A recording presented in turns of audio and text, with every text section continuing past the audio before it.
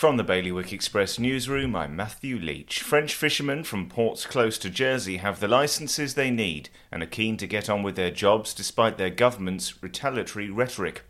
Meanwhile, independent shop owners at the bridge in Guernsey remain unconvinced that Leal's Yard will be developed anytime soon, arguing that the co-op's hold on the land has stalled the redevelopment that the area is crying out for.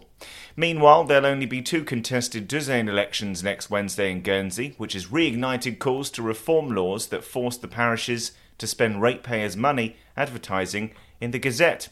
And a tribunal has concluded that a Jersey GP's fitness to practice is impaired after he accessed the medical records of patients who are not his own without their consent. For more on this and all of today's stories, you can visit bailiwickexpress.com. The weather today is going to be a sunny day with the odd blustery shower. Wind will be a southwesterly fresh force 5, and there'll be a top temperature of 15 degrees. And that's the latest from the Bailiwick Express news team. Well, the garden looks good this year, but it would definitely smell better if we got rid of that oil tank. We could fit an air source heat pump in there and have room to spare. I've heard they're very efficient. And 1/3 of our electricity is renewably sourced. No more topping up the oil tank. We'd cut our bills and help the environment too. Let's book a home heating survey before it gets too cold to enjoy outdoors. Islanders are already making the switch to a greener future. To book your home heating survey or to find out more, visit smarterliving.je.